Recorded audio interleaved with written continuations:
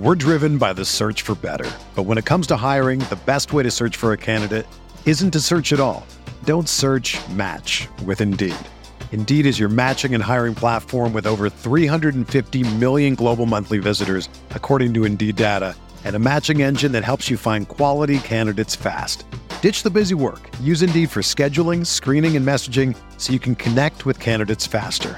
Leveraging over 140 million qualifications and preferences every day, Indeed's matching engine is constantly learning from your preferences, so the more you use Indeed, the better it gets. Join more than 3.5 million businesses worldwide that use Indeed to hire great talent fast. And listeners of this show will get a $75 sponsored job credit to get your jobs more visibility at Indeed.com/Blue Wire.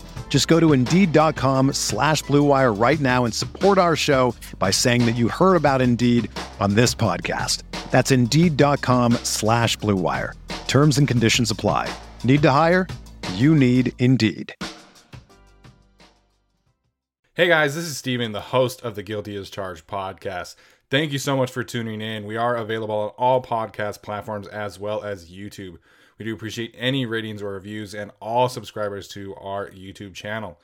That being said, today's show is brought to you by Manscaped, who is our sponsor, who has been great for us. They've been an amazing partner to work with, and they have some great products to make sure that you are feeling your best for the upcoming summer months.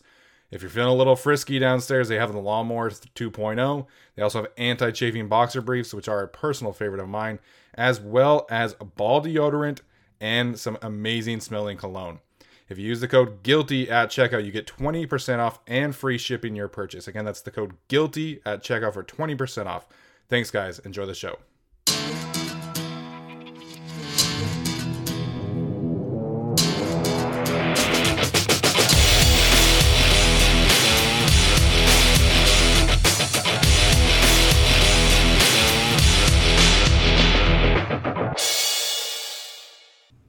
Hey, what's up, everybody? Welcome into the Guilty as Charged podcast, presented by the Blue Wire Podcast Network. Excuse me while I gather myself. My name is Steven. I am your host. Joining me today, as always, are my guys Alex and Tyler. Alex, I assume you've had a busy day watching some tennis, some soccer. How you doing today, man? I'm not going to talk about any of the tennis, but the soccer was good. Sorry for all of our English listeners. That's a tough one to lose on. Yeah, that was a tough one. Heartbreaker for the fellows across the pond. But it was a good game. I had a lot of fun watching that one. Tyler, how you doing today, man? And update everyone on your puppy, dude. It was some big weekend for you guys. Absolutely. I'm doing well today for two reasons. One, I don't watch soccer because that's a horrendous sport to watch, and I can't believe that my two co-hosts are watching that crap. And I pray to God that my kids don't grow up liking and wanting to play soccer. Also, I'm doing well because I got a new puppy. She's 8 weeks old. Her name is Galadriel, which everybody knows. I'm a Lord of the Rings fan, so Galadriel is her name. She's wonderful. She's super sweet. She's already potty trained, basically. She knows how to sit and come, and she's just a wonderful dog so far, and I love her very much. Don't laugh so hard, Alex. Make sure you check out Tyler's Instagram and Twitter to see some puppy pics, because I know all of us can use puppy pics in our lives. As for the soccer, man, like, I generally do not watch soccer. Like, I can never sit down and watch, like, the MLS. It's just it's so hard to watch. Yeah. But, like, I'll watch the big games. Like, I watch the Copa America stuff and the Euro finals and things like that. So I'm not, like, super into soccer, but I'll watch the big stuff. When the World Cup happens next year, I'll watch that. I think Alex is a little more into that than I am, but it is what it is. Yeah, speaking of the Copa America, I didn't know why they were filming in like 144p. Yeah, the entire game it was so just bad. Like the worst camera I've ever seen, and comparing it to the ESPN Pro is just like, what the hell is this? I know. We got the 8K camera at the NBA Finals game, zooming in on the fans, and we got the Copa America filmed with like a Razer cell phone. It was so bad. Those were great. It was a good game though. So. Got a good episode planned for you guys today. We're going to talk about the hiring of Alex Stern and the Chargers expanding their analytical department. We are going to talk about some of Anthony Lynn's comments concerning Justin Herbert and the direction of the franchise that he shared with Compas on the Beat, which I thought was an interesting interview. And then we are going to continue our positional breakdowns, and today we're going to talk about the Chargers linebackers. So We're going to start, like I said, with the hiring of Alex Stern. Tyler, we'll start with you here after kind of looking into him, or potentially, you know, just like what are your general thoughts on the hiring of Alex Stern and the expansion of the analytics department for the Chargers? Business as usual for the Chargers under Staley so far. Here's what we're going to do, and then we walk the walk, talk the talk, all the same. You know, they want to get into analytics, so they hired Cody Shada. It's like, okay, that's cool. They got a guy in the building, but I was like, let's bring in another guy who's, you know, supposedly well regarded and did well in the analytics bowl or whatever it's called. Which is that the new nerd thing? I have no idea. But you know, I mean, I'm happy for him to have made it, and you know, we may have some news about certain things that I can't talk about because I was told not to. But you know, there are things we can talk about eventually, mid-July. But I'm happy this is happening. The only concern, I guess, that I would have is who's like the main guy in charge. Like, are there too many cooks in the kitchen at one point? Is Stern kind of more that guy? Is it Shada? Like, I don't know exactly what their roles are going to be. Hopefully they can all get along, but like I don't know how this works. Like, do you have one guy who like sends in the final decision? Do they both talk and then give something to Staley? Like, how does that work?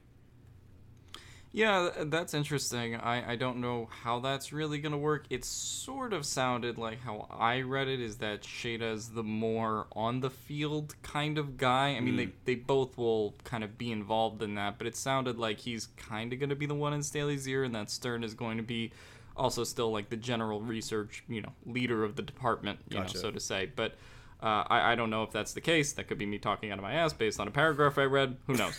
But I think, anyway, more analytics is a good thing. And the fact that we're going in that direction after, you know, a decade of caveman football, regardless of whoever the coach was, is a good direction nonetheless. So I'm pretty happy with the hire. Tyler said, there's a couple things we can't talk about with this hire, but let's just say some people might know some people, and I'll leave it at that. So maybe we'll have something planned for you. But in general, I'm enthused about the hire, and it's just kind of a good direction for the Chargers to go in. Yeah, I mean, it's definitely a great direction. I'm curious to see how this one works out too, but you know, my understanding of the analytics department under Anthony Lynn was that it was like one intern who like barely had a say in anything, who like on game days would like occasionally like, you know, pipe in and be like, hey, this is what the analytics say. Like, that's basically what I've gathered. Now they have that same intern, I think, and then they have Shada and now Alex Stern. So obviously the expansion, you know, doubling the analytical department is great news. You mentioned the Data Bowl. Alex shared this quote with us, so I'll read it here, where that kind of explains what the Data Bowl is. And he said this is from ESPN's Seth Walder. He said this is described by event officials cite as a, quote, annual sports analytics contest that challenges members of the analytics community, from college students to professionals, to contribute to the NFL's evolution of the use of advanced analytics, end quote.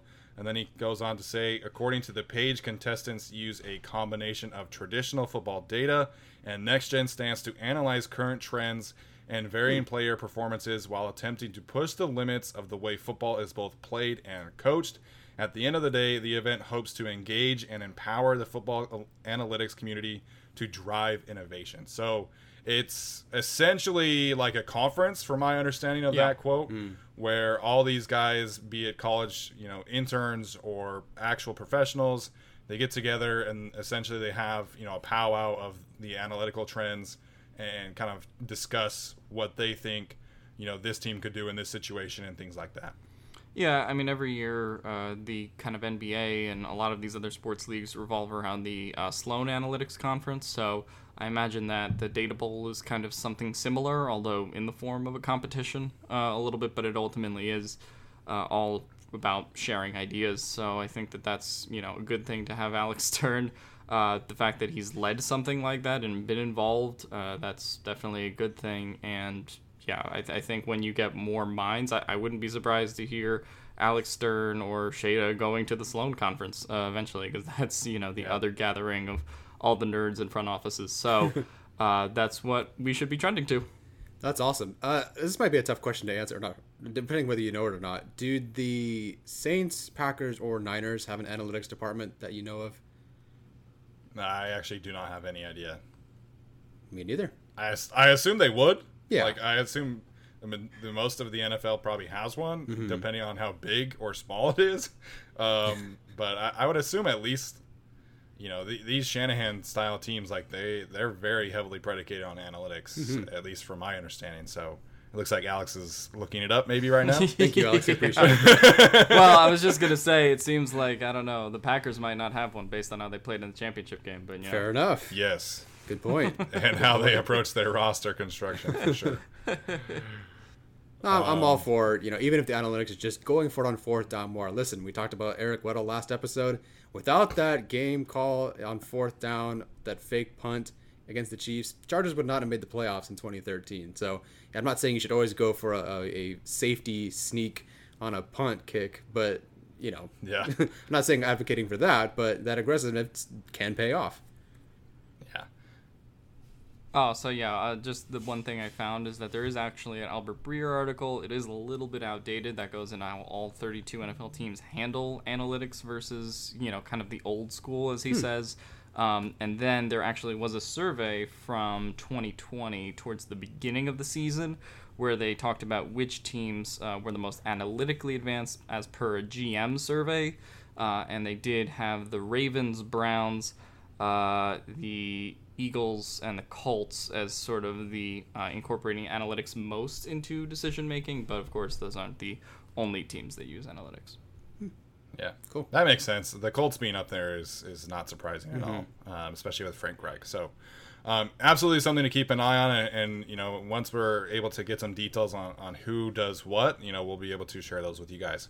All right, so let's talk about Anthony Lynn's comments. We're not going to dive too much into a lot of the topics of conversations on that thing because he's no longer on the team. But there were some interesting things in terms of philosophy and just his general opinion about the Chargers that we wanted to touch on. So we've talked a little bit about, or at least I have, about my mindset of, concerning rookie quarterbacks. And one of the things that he said is that he, quote, "I did not want to expose him," meaning Justin Herbert, too soon. "I've seen what that has done to some top picks, especially at the quarterback position, and how sometimes those young men never recover because they're living in a day and age where media is just right there. I mean, social media and things spread, and some of these kids are just not mentally strong enough to overcome a lot of the negative vibes that they get early in their careers. I think that's pretty obvious when you look at that quarterback position. But Justin had to go in and play. We didn't have any choice. Tyrod got his lungs punctured. Justin found out as the ball was literally in the air. I'm grabbing Justin saying, 'You're the starter. You're the starter.' And the way he handled that situation, I tell you what, he couldn't have handled it any better." So, Alex, we'll start with you on this one. What'd you make of his comments about wanting to kind of protect Justin Herbert from the outside noise? Right, and I think it was partially the outside noise and also the fact that, Justin Herbert, I put this on Twitter again, but, he was drafted in the middle of a pandemic, and then, Right. had basically like a 3-week training camp, it felt like, last year, and no preseason games, right? Like, that was the situation he was going into. And then you have a quarterback this year like Trey Lance, who basically didn't play football almost all of 2020. And you have plenty of quarterbacks who, have these either not gaps in their game per se, but gaps in their preparation and things that they need to work on. So, I mean, my kind of philosophy on that is that I still think, we can revisit, the past, but to me, sitting Herbert was the right decision. Now, we'll never know how the season unfolds if Tyrod doesn't get his lung stabbed. So Right. maybe that was the middle ground in between the sit him and not sit him options.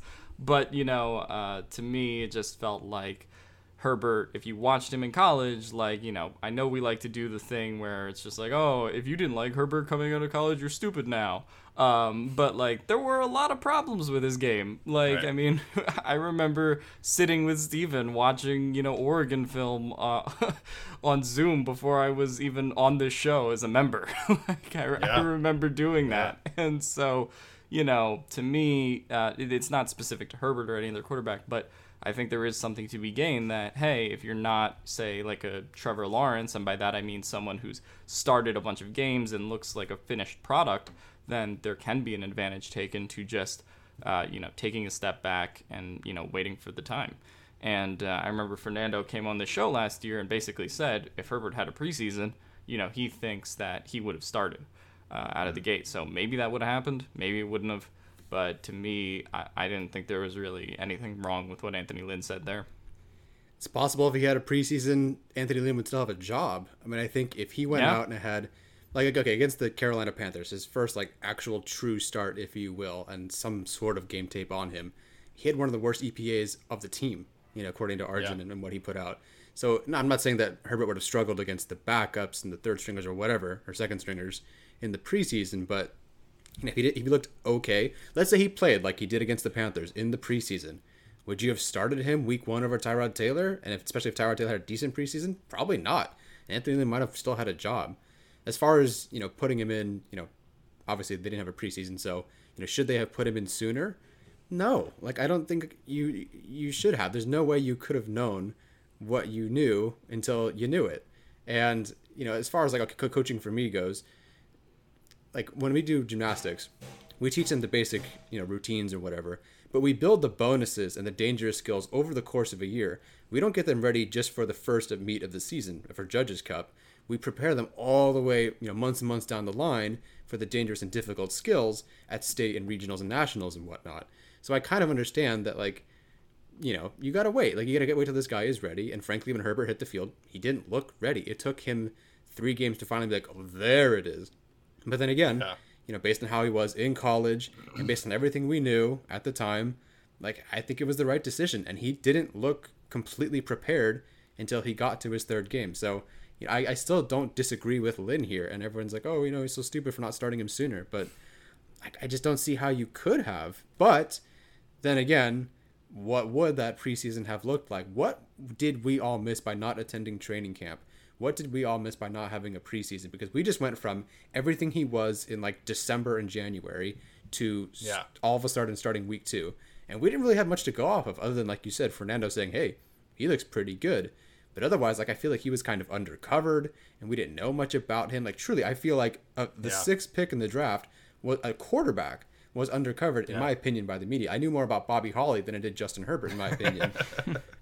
So, in hindsight, I would have just, I would have sat Herbert. And that's based on him and the pandemic. Some quarterbacks, sure, like Joe Burrow, I probably would have started week 1. Justin Herbert, I probably would have waited. The whole season, I'm not quite sure. But he would have had to show me he's ready in practice. And I don't know, was he ever? I'm not sure. From the media standpoint, I always think it's interesting, looking back at Hard Knocks and the only real Herbert coverage we got was him throwing into the nets that one time. And I'm like, if you look at other quarterbacks that are on Hard Knocks as a rookie, he should have been getting way more coverage on Hard Knocks than he did, and especially by the media. Mm-hmm. In general, it's my belief that unless you have an established, really good veteran quarterback, that rookie quarterback should play from the start. Anthony Lynn has talked about several times that he wanted to kind of replicate the Alex Smith and Patrick Mahomes thing. And it's well, people forget that Alex Smith was a really, really freaking good quarterback for Kansas City. Totally. He led the most efficient offense in the league for 3 or 4 years. They were in the playoffs, just, had some whiffs in the playoffs, but they were a contender with Alex Smith. And Tyrod Taylor is not in that same kind of category. The same kind of conversations are being had right now in Chicago with Andy Dalton and Justin Fields. And it's just Andy Dalton is not Alex Smith. Andy Dalton was a lousy quarterback last year. And so I think in general, the rookie quarterbacks, if you take them in the first round, should start from day 1. Obviously, someone like Trey Lance, that's a little more dicey. Justin Herbert last year without the preseason and things like that, it's a little more dicey. But my issue with Lynn's comments here is that our understanding was that they were going to have a competition, that Tyrod was going to have to earn his spot as a starter, and Justin was going to be able to have a chance. And it doesn't feel like that actually happened. It doesn't feel like Justin Herbert got a chance to prove it. Even in, a not having preseason world, it didn't feel like Herbert got a chance to actually be in a competition. And, that's kind of backed up recently by Keenan Allen saying that, he had barely caught passes from Justin Herbert until that first game. So that's kind of my issue here with what Lynn is saying, is that I understand, pandemic, and you want to be able to have him be prepared, but it just doesn't really feel like Lynn really gave Herbert a chance to earn it. Like, even in limited practice reps and even in a limited training camp, I don't know. I just feel like it was Tyrod's job as soon as the first preseason game was canceled. Yeah, and I do think Lynn kind of has a point about the media, because I think the media now has gotten quicker in terms of, like, turning on people, particularly quarterbacks. I saw this in the fall with Carson Wentz, because to me, and Carson Wentz had a historically bad year. But if Carson Wentz was playing 15 years ago, I honestly don't think that he would be out of Philadelphia right now, because I think the media kind of covered things differently, and there wasn't as much pressure building up on social media. And I think that's also important, just remembering that all these guys are young. Also, from my city, I know Ben Simmons' brain is fried from 5 years of social media. So, I think that when you talk about somebody like Herbert or somebody like Burrow, somebody like Tua, like that, here's that outside noise. I do think that is kind of a big thing, and you're starting to see that with Tua now. Like, imagine telling someone 15 years ago that you would draft a quarterback in the first round, and then there would be, like, serious discussion about, should we trade him? Like, we were hearing that stuff about Tua, and, like, to me, that just wouldn't have happened, because it felt like people had time to develop.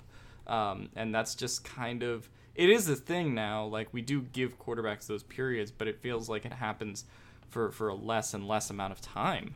And so that's kind of my thing with how the media works and how social media works now, just kind of dogpiling on some of these guys, and a lot of them are really young. Well, to your point about Tua, like, it wasn't just trade him. Like, a lot of people were saying that the Dolphins should have re-signed Fitzpatrick to start over Tua, and it's like, okay, now, like, what are we doing here? So I totally agree there. It's definitely, an instant gratification world, and to your point also, everybody in the media hates Carson Wentz except for Dan Orlovsky, who thinks he's like going to win an MVP this year. So good times there. The other thing that Anthony Lynn here, unless Tyler, did you have anything else about this? I just wanted to, I can't remember the situation exactly, so I was just trying to look it up. But how do you think the media would have responded if they took Herbert and sat him for 2 years and he didn't start until his third year, like Phillip Rivers?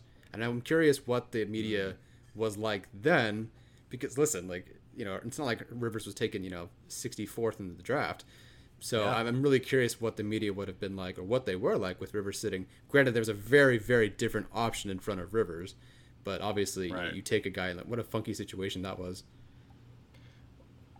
Well, and it was like, everybody talks about, like, the Chargers made a mistake, like, letting Drew Brees grow, but it's like, that was a really tough situation to be in, and his arm was also, like, supposed to be done. Mm-hmm. Like, multiple NFL franchises said that he's never going to be able to throw a football again. So hindsight is 20/20 for sure. Mm-hmm. Obviously, if you're winning, then that kind of solves everything and keeps issues on a hush hush. But the other thing that I thought was interesting that Anthony Lynn said with Campos on the B, he said, quote, "I've had time to reflect on my 4 years in LA and things that I would do differently if I had to do it all over again, and things that we did well.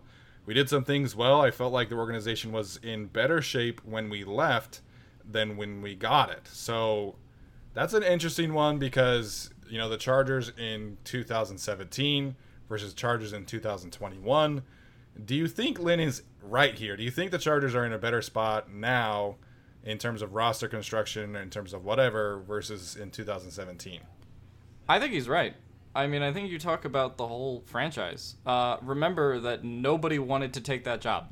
From going from San Diego to LA, the roster not being quite what it is now. Like, the reason everybody wanted the Chargers job this year is to work with Justin Herbert. Being in LA helped, but, like, the fact that they have all these weapons on offense and defense, while we question the depth of the roster, like, that's why every single coach kind of wanted this job, whether it was Brandon Staley, whether it was Brian Dable, whoever it was coming for it. And that just wasn't the case in 2017, partially because of the move, but that was also a bit like of an older Chargers team. You had Phillip Rivers there, you had Gates there.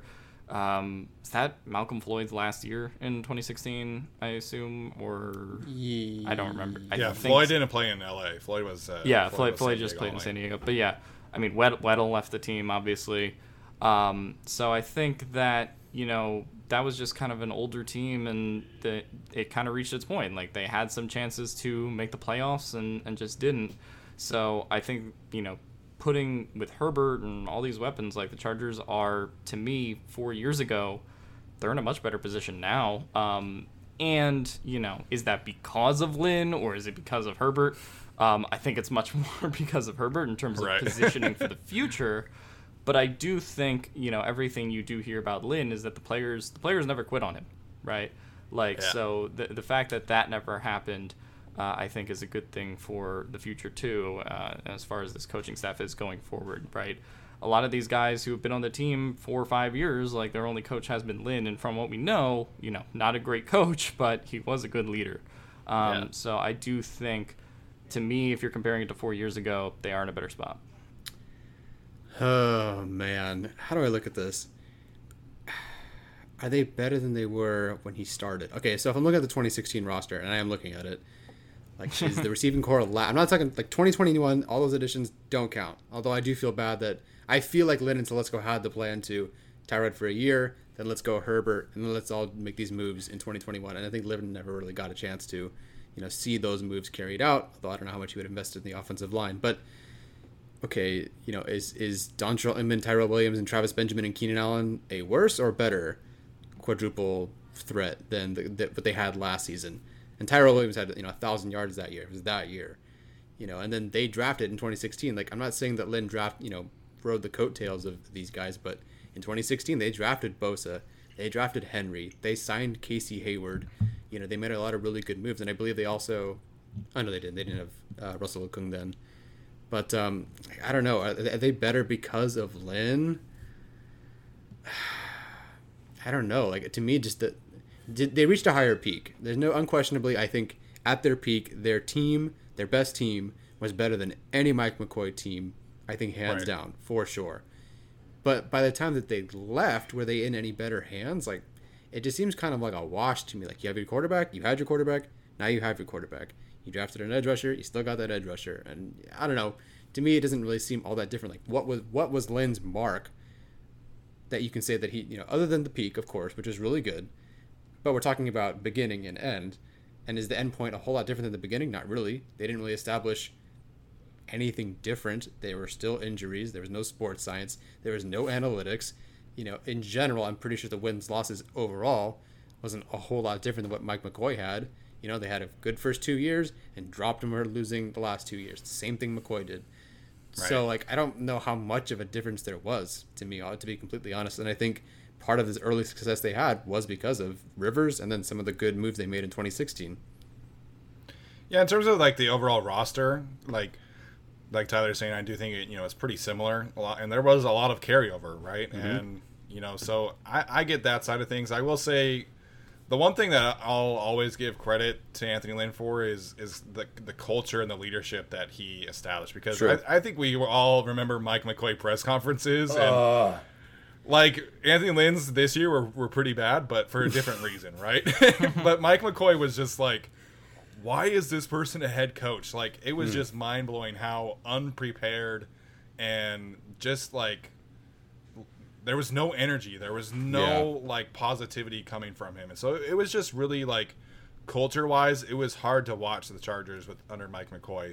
And, Alex mentioned Eric Weddle. Like, that's kind of like the shining example, but that's what the culture was. It was a lot of there was a lot of toxic vibes coming from the franchise.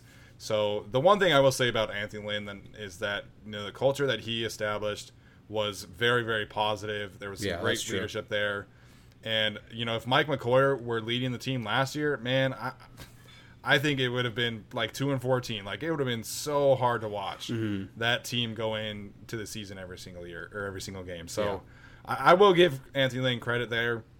But like we said from the beginning, this team needed a severe, like, analytics and X's and O upgrade from the Anthony Lynn era.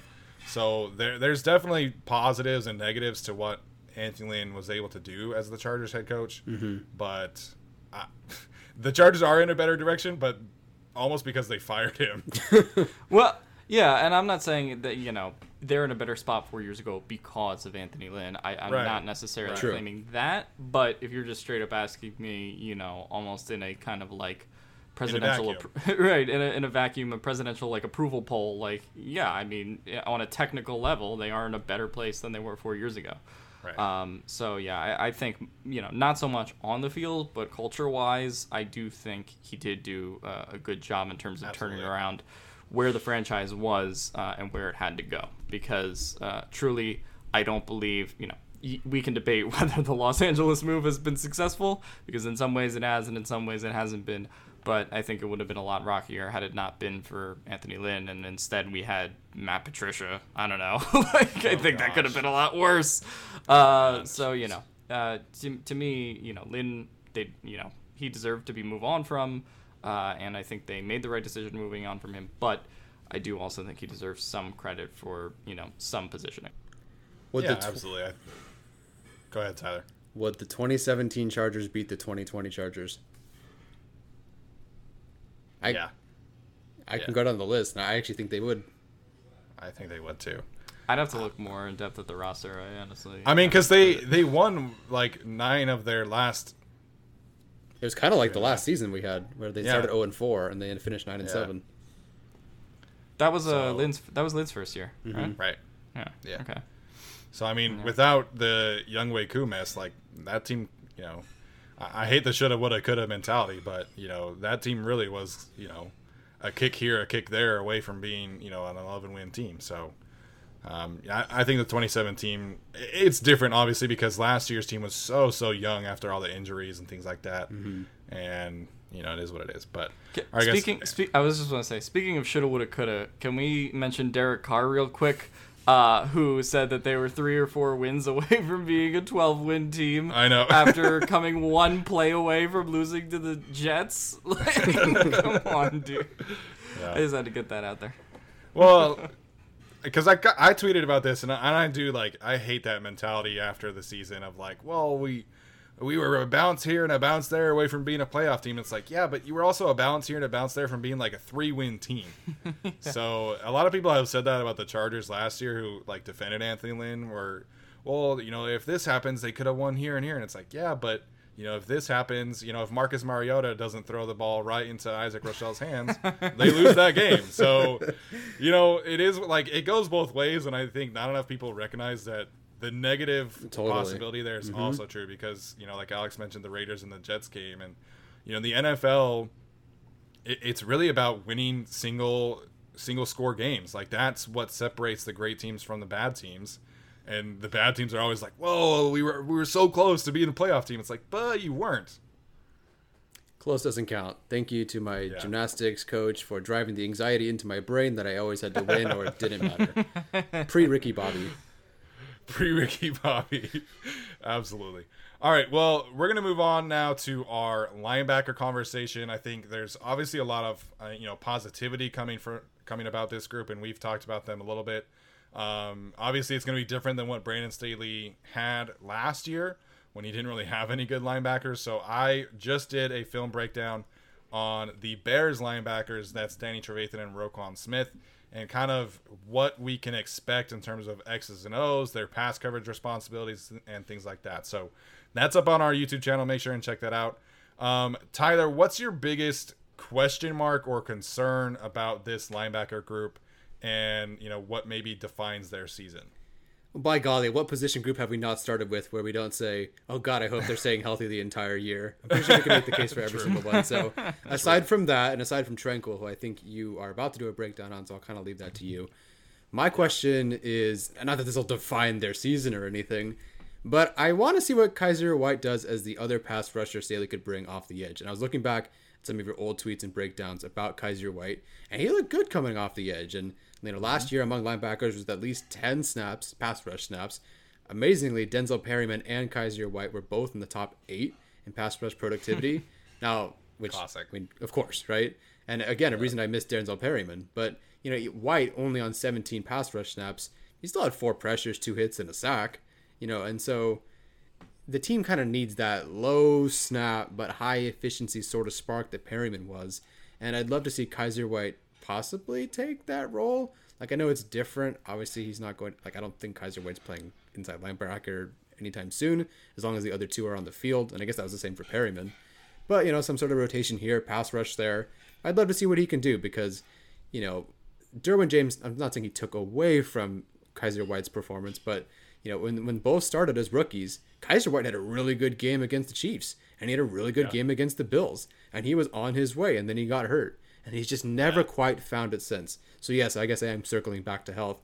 Can he stay healthy? And let's see him as a pass rusher because, I think that would be certainly a great weapon for Staley to use.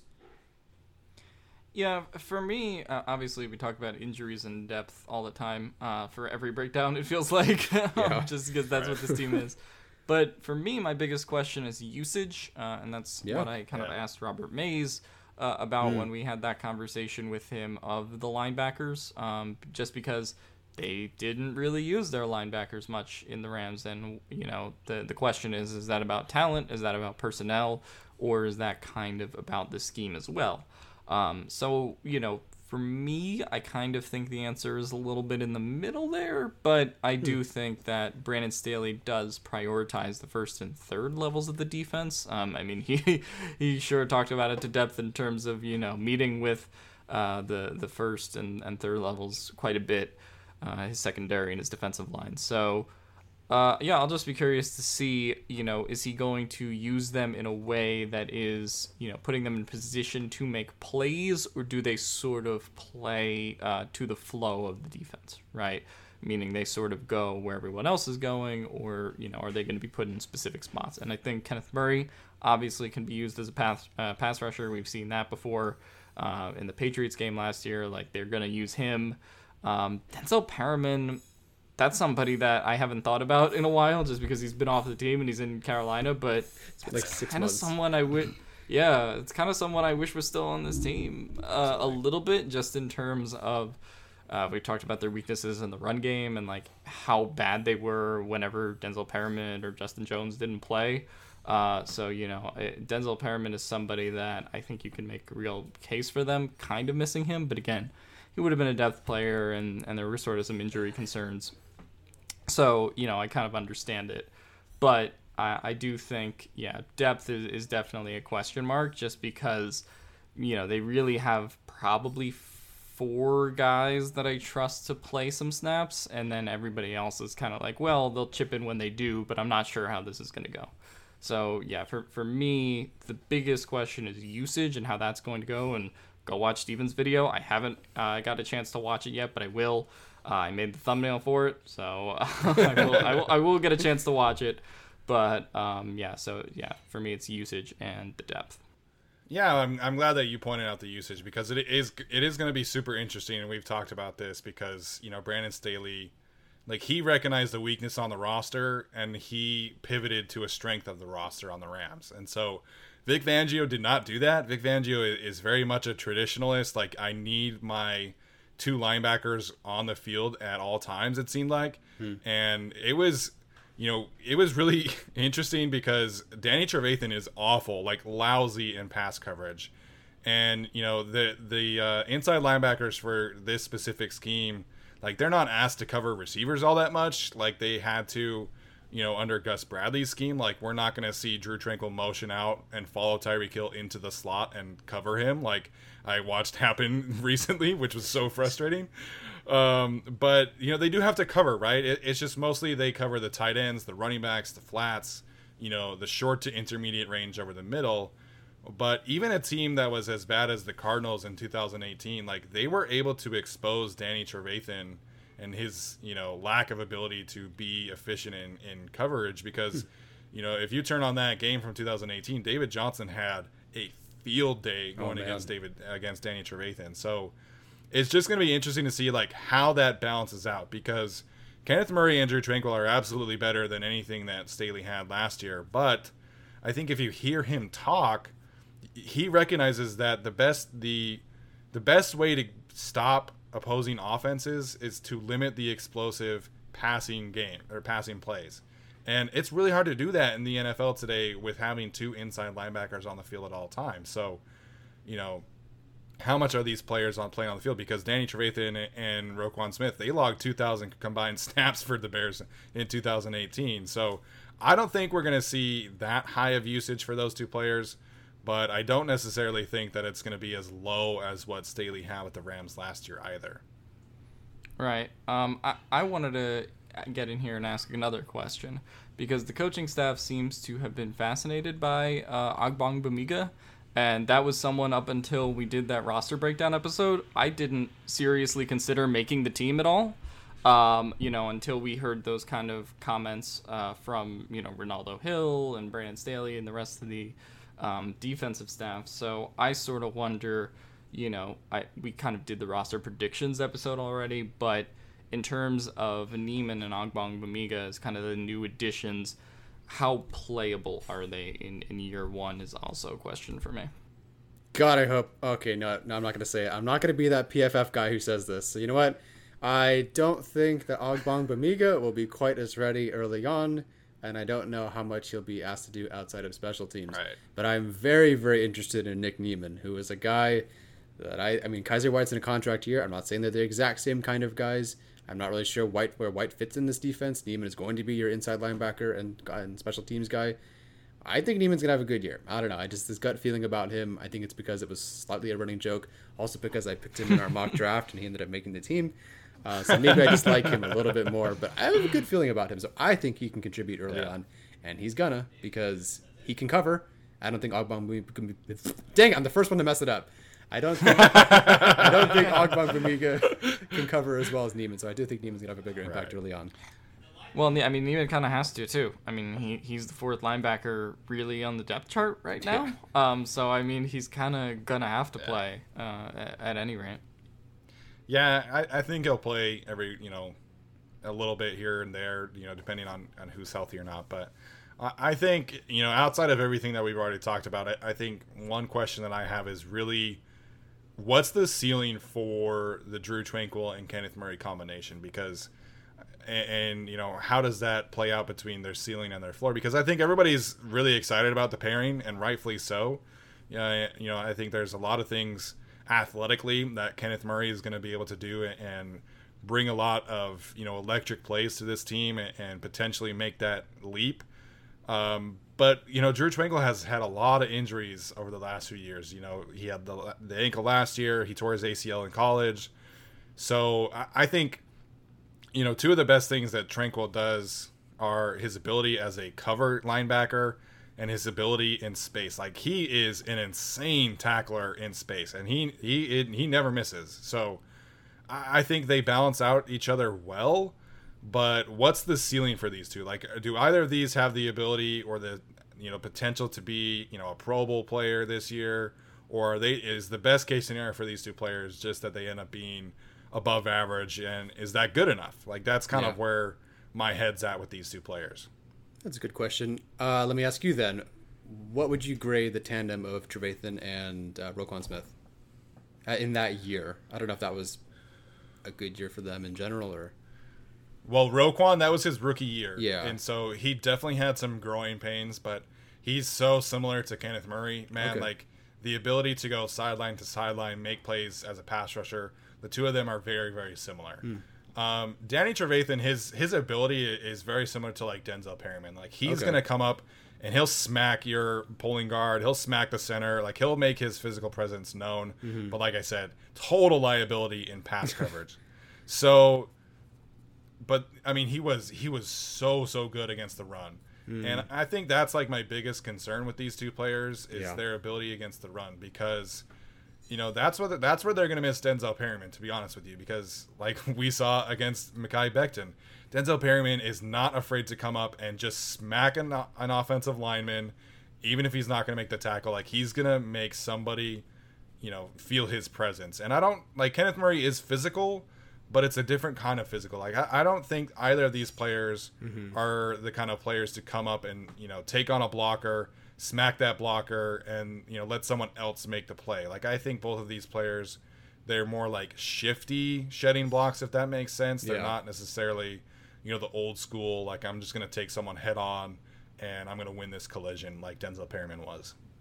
Yeah, and I mean, Denzel Perryman wasn't afraid to get in Tom Brady's face and, be at risk for drawing a 15-yard penalty because that's all it takes when you're around him. So, yeah, he wasn't afraid of the contact, and I think that's going to be something to watch. Last year when it came to Drew Tranquill, I was kind of in on the breakout player hype. I mean, you just saw him do everything pretty well, whether it was playing special teams initially, then, being a really good tackler like Steven mentioned. It just kind of felt like, last year was going to be the year until it wasn't, unfortunately, with the ankle injury. And, obviously the Chargers had a ton of injuries last year.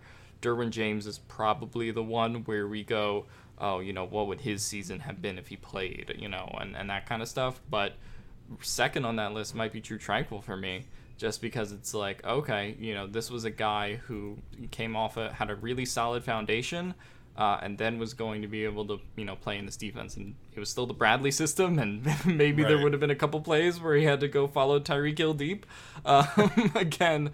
But, I do think that he was sort of primed for that. So I am excited to see both him and Kenneth Murray sort of in respectively their year twos, and kind of what they do. It's tough. This is such an accident waiting to happen with the whole damn team. But it sucks because, okay, if you don't have your linebackers, let's say Staley just, if Tranquill goes down, White goes down, and you no longer have, so linebackers, so you rotate in some more DBs. But then they set themselves up to not have any DBs to rotate in. So it just seems like a train wreck waiting to happen. So I hope that sports science team is ready to go, because I think it's just an accident waiting to happen between, those two groups. Yeah, it is. Like, we've been talking about injuries and death of like, oh, can they withstand a Linval Joseph injury? It's like, well, this is the whole roster at this point. It is the whole roster, other than quarterback. Yeah. Ugh. But, I'm just kind of looking at the PFF grades and stats for linebackers right now. And I don't know, like, it's a very top-heavy position, like, in terms of the whole league. Like, in terms of duos, like, outside of Levante David and Devin White, there aren't, like, any great duos. Like, I guess you could maybe make an argument for the Saints. They have Demario Davis, and I forget his other name. I'm totally blanking right now. Blanking. But you've got, none of these duos are, like, that great. I mean, you look at, like, what Denver has right now. Like, they've got Josie Jewell and Alexander Johnson, two solid players, but I think, the Chargers, this specific duo can be better than solid if they stay healthy. So, I don't know. It's just curious to look at, like, well, how good can this duo be, and, like, how involved are they going to be, like Alex was talking about. A lot of questions. Please get the preseason here. Well, to that point, we're only a few weeks away. So, I wrote an article for LAFB about the Saints passing attack and what to look for there. So, I just can't wait to, like, see this all come together, because, like, I think, like, I'm no expert, obviously, but, I think I have a solid baseline understanding of what this team is going to look like in terms of scheme. Mm-hmm.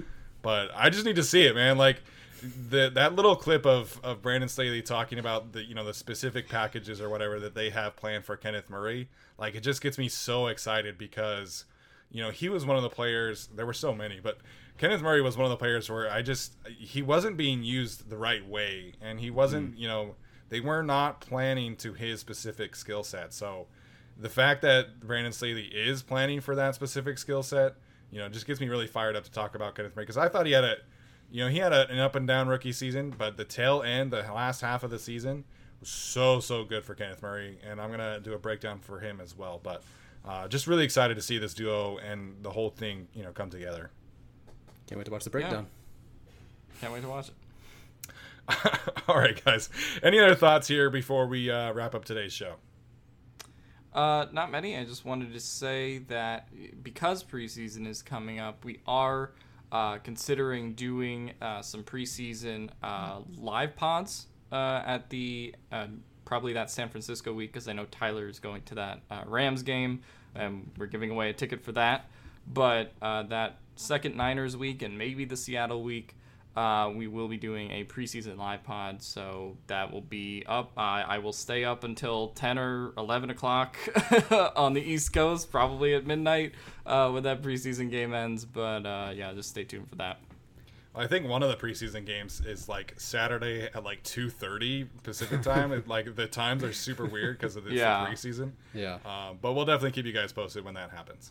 Yeah, no, I can't wait to do all of that and finally see everybody that, you know, a lot of people have said, hey, let's go have a beer or something. So can't wait.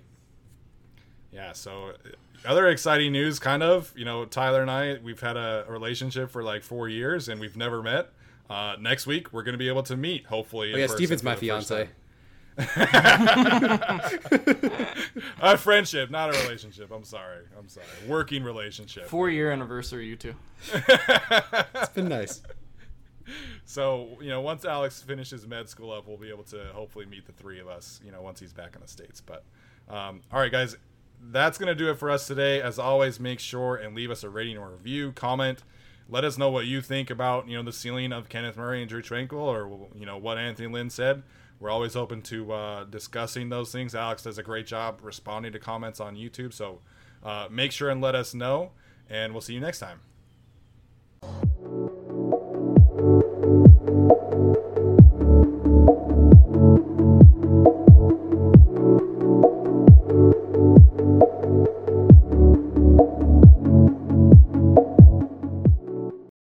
This is the story of the one. As a maintenance engineer, he hears things differently. To the untrained ear, everything on his shop floor might sound fine, but he can hear gears grinding or a belt slipping.